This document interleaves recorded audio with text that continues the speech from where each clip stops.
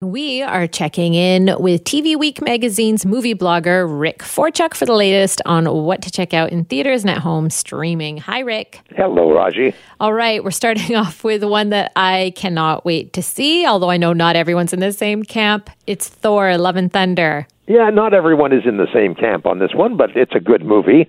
Lots of fun, despite the fact that star Chris Hemsworth packed on 231 pounds of solid muscle to reprise his role as the God of Thunder.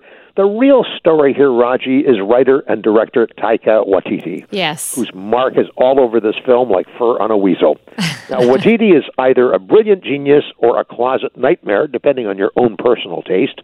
He's an Oscar winner for Best Screenplay for Jojo Rabbit in 2019. He's an Emmy winner for his series What We Do in the Shadows in 2020. He is an acquired taste, however, although that taste was good enough for theater goers to make this both a box office smash on the weekend and have patrons leaving the theater giving it a B- cinema score, which is a little worse off than normally comes with a Thor movie. Now, the story here has Thor, played by Chris Hemsworth, looking at the next stage of his life and trying to become more useful. At the same time, a man named Gorr, played by Christian Bale, is fighting to keep his young daughter alive but losing that battle. Embittered and grief-stricken, he decides to take it on the gods to whom he prayed but who did not answer, with his daughter dying anyway. Gorr becomes more and more powerful as he scours the world, setting his sights on any and all gods he encounters with the mission to destroy them all. The payoff is being granted one wish of anything that he desires, and clearly, once disposing of all the gods, he will wish to have his daughter back, and to that end, he kidnaps a number of children and takes them into a shadowy other world in order to attract Thor and his fellow do-gooders into a trap. Now, that's the setup, but what I was not expecting is the audacity of Taika Waititi's script. This is a comedy. What it is a Marvel Comics Universe film, but it is actually a comedy in which Thor, his one-time love, Jane Foster, played by Natalie Portman, now suffering from stage 4 cancer, nothing funny about that, and its tight circle of supporters, including the entire Guardians of the Galaxy crew, who make an early appearance, play out sight gags and jokes of various types that left me unsure as to what I was really watching. As always, the special effects are sensational, the colors are spectacular. Zeus, the god of all gods, played here by an overweight Russell Crowe, sporting a Greek accent, is both all-powerful and a caricature of the deity all at the same time. Now, once I had my head around the fact that much of this was just being played for laughs, I rested more easily and enjoyed the ride. Shot in Australia with production input from a variety of locations, including British Columbia and Ontario, this settles in to be an unusual and very entertaining film, and of course, because it's Marvel, you have to sit tight when the credits roll for one more scene about 2 minutes in and another after about 7 minutes of credits. PG is the rating here. A good movie, good ride, lots of fun, Raji. Yeah, unusual and entertaining is what it seems like. But I just love Taika Waititi. I find him ambitious. He's original. I don't think he makes stuff to look perfect. He makes stuff that's a bit quirky, and he's got a stamp that I feel stands for something different. Yeah, and he does have an eye for color and for the sensationalism that goes with these superhero movies. I agree with you. I like him a lot. Although, as I said, he is an acquired taste. Some people just hate his work, and other people just love his work. Yeah. I like what he does, and he's a clever man. Okay, let's talk about this film that's based on the book series written by a former Navy SEAL. That's right. It's called Terminal List. It's on Amazon Prime. I mentioned it last week when it was slated to begin streaming on Amazon.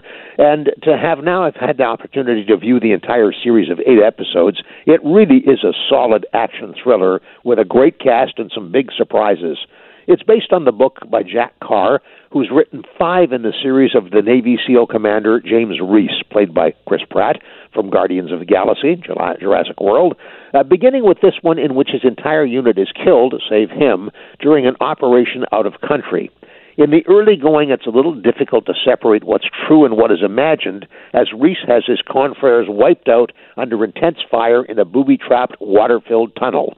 There are flashbacks during his return home, so we often aren't certain if the action we are seeing is the real thing, a hallucination, a dream, or something even worse.